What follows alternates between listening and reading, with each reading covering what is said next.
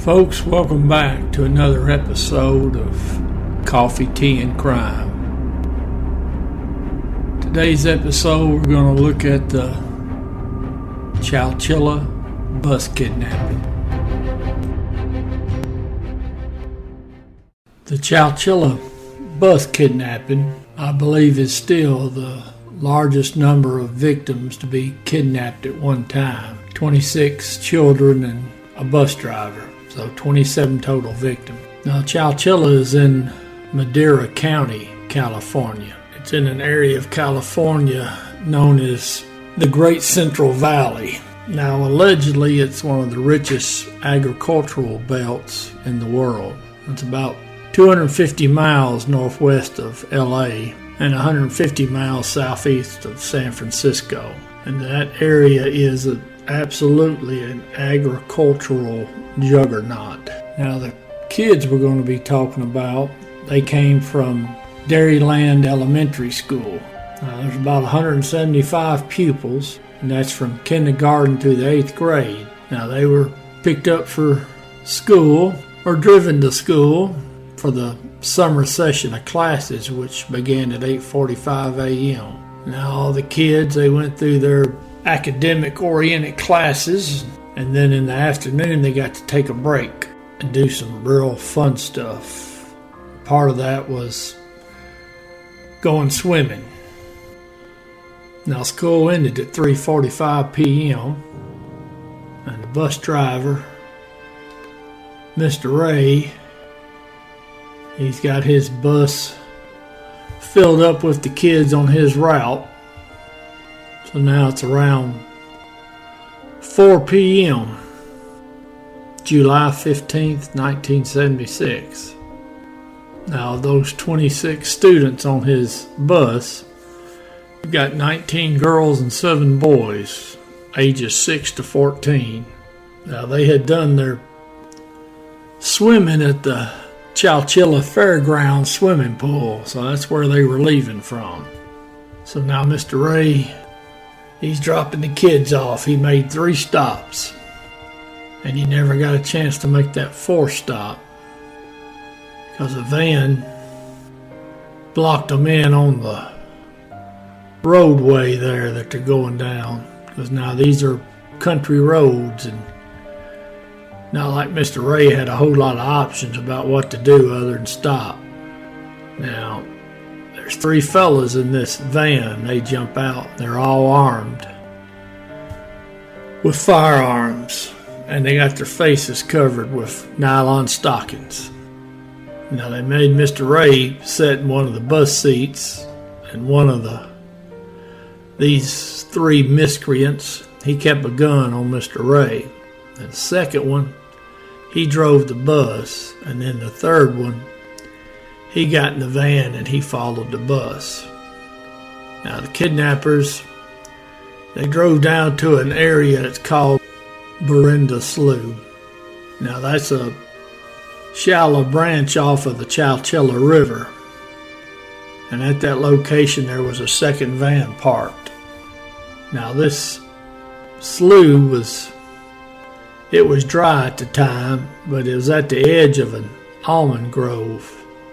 And the bad guys, they covered the roof of the bus with bamboo and other foliage there from that surrounding area.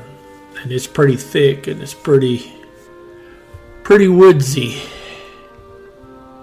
Now, later on, the bus would finally be spotted by an airplane that was sent to the area to look for the bus later on. That's the only way they saw it. Now, they've got these kids in these 2 vans. Now, the vans, the back windows of both vans were painted black.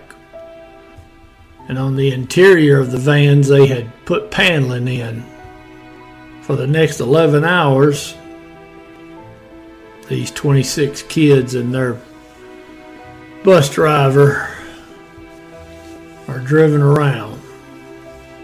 Now, when the vans finally stop, they're at the Cow Rock Quarry. Now this quarry's several miles in length, east and west and north and south. It's a big quarry. Now this quarry it's about 4 miles west of town of Livermore, California. So obviously by the time the kidnappers have gotten the kids and the bus driver to this location, it's July 16th. Now everybody's out looking for the kids, but they're looking for the kids in the wrong place, because they're looking for the kids right there in the area where the bus was supposed to be and where they eventually found the bus. No one's looking that far north for them. So the vans pull up, they open the back doors, and one at a time the kids are made to climb into a big hole where there's a ladder, and they have to climb down this ladder. Now after they've got the kids and the bus driver down there, it doesn't take them long to figure out that they're inside an old truck trailer.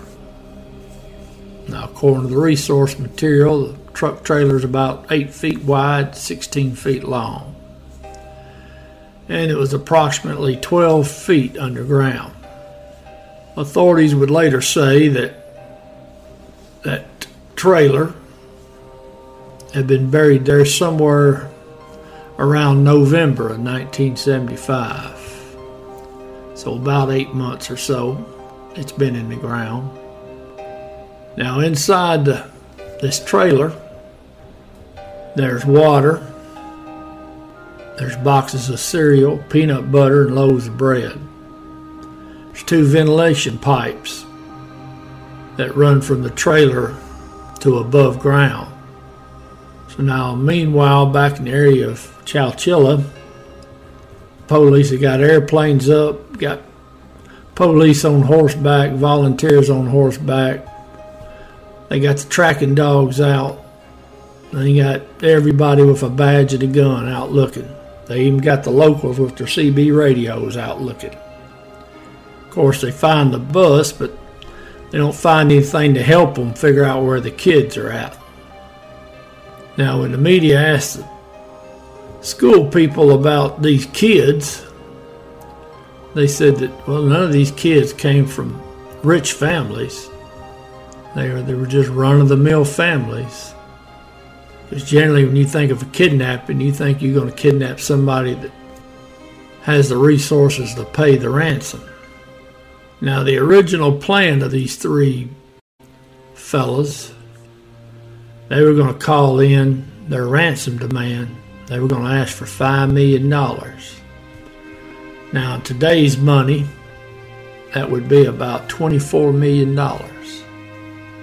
Now, unfortunately, when they tried to call the Chowchilla Police Department with their ransom demands, phone lines were tied up because the media and the families, everybody was calling into the station to get updates. And evidently, these 3 geniuses didn't think to call anybody else with their ransom demands. So they eventually went to sleep. So now the bus driver, Mr. Ray, and some of the older kids, they started stacking the mattresses, because they had mattresses inside for the kids to lay on. So they stacked them up, and they got up towards the top of the trailer. Now at the opening to the trailer, the 3 losers had taken a sheet of metal and covered up the hole, and then they weighted it down with 2 100-pound industrial batteries. Now it took several hours, but finally Mr. Ray and the oldest boy in the group, a fella named Michael Marshall, they're able to finally wedge a piece of wood in underneath that metal, and then they're finally able to move the batteries. Now once they did all that, they're finally able to get up and get out of that hole. It took them 16 hours, but they got out of that truck. Now the resource material a little bit of a conflict. Some sources say that the entire group was able to get out of the hole.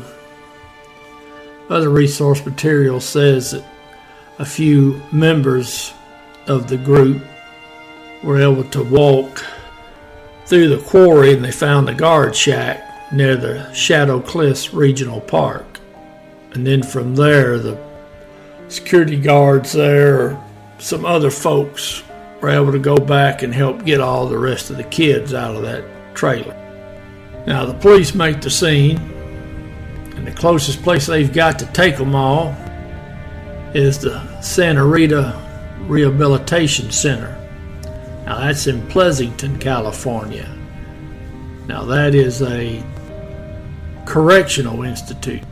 So they get all the kids and the bus driver in there, and they give them a little something to eat, and they bring in doctors, and they check all the kids, and they're saying, okay, everybody's good, nobody's got to go into the hospital here. Now, that process took about 4 hours. So finally, they load all the kids up on a bus and the bus driver, and they head south again. Now, they roll into the Chowchilla police station on July 17th. Now, the police and the FBI, they did attempt to stake out the burial site to see if the would-be kidnappers were going to come back and check on their prisoners. But due to the media having it out over the airwaves, there were so many people wanting to come out there to see the site that obviously that pretty well failed. So now investigators, they were able to dig that truck trailer out because they were hoping they might find some evidence of some kind from that trailer. Now, during interviews of potential witnesses, they had found some employees there at the quarry that had said they had seen the owner of the rock quarry. They'd seen his son and a couple of his associates out there digging a big hole. So they immediately became suspects 1, 2, and 3. And of course, the fact that the son would have had access to the quarry would certainly help in this operation. So now some of them had a criminal record, but not a whole lot. But in any event, police get a warrant and they hit this fella's daddy's house because, of course, this fella evidently is so worthless, he's just mooching off his daddy. Now, during the search warrant service, they recovered one of the weapons that was used in the kidnapping because it was a distinctive handgun with particular grips on it. Now, they also found a document, and it was entitled Plan. And it was a point-by-point list of what the kidnappers were going to do and how they were going to do it and what to do if something went wrong. Now, finally, the 3 sleepyheads, I don't know exactly where they were at taking their little nappy, but when they woke up, they found out that things weren't going too well for them. So they all beat feet and left the area. Now, the son, he was finally captured up in Vancouver, British Columbia, in Canada. And one of his little partners, he was captured in Menlo Park, California. And then the third one, it took them 8 days, but they caught him. Now, of course, the media had to ask the question, and it finally came out that all 3 of these kidnappers were from wealthy families. Families that had lots of money. But despite that, evidently they were spoiled brats. They were all in debt, and they needed money. So they figured the quickest way to get money was to kidnap multiple victims so they could get multiple millions. And he said that we pick children because children are precious, except in their eyes.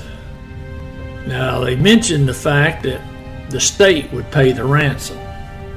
So I don't know if they already knew that these kids here, their families didn't have any money, or they didn't care or what. But They were figuring the government was going to pick up the bill. Now, he also later added that they pick kids because they won't fight back, they're vulnerable, and they will mind. Now, it's just a miracle in God's will that none of these children were physically hurt, or the bus driver. But now the issues that came up psychologically for these kids, it's pretty sad how much these kids have suffered and how they continue to suffer as adults over this. Now, all three of these individuals have been released from prison. I think the last one got released a few years ago, or maybe a decade ago. But in any event, they're all out. They're all out. These poor victims are still suffering with what they were put through. I don't know if that's justice or not.